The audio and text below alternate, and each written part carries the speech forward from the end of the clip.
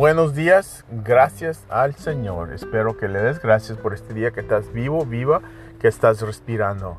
No te enfoques en las cosas malas, pero enfócate en Cristo, en qué es, no lo que está pasando alrededor de ti. No te mortifiques ya, por favor, no te mortifiques.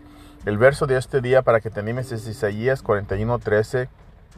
Porque yo te cuido con mi mano derecha.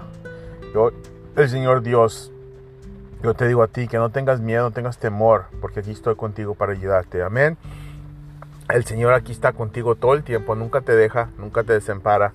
Está aquí para ayudarte. Que Dios te bendiga y que tú tengas un tremendo día. Y dale gracias al Señor por todo lo que te ha hecho. A las 6 la oración, hermano, hermana, véngase a la oración.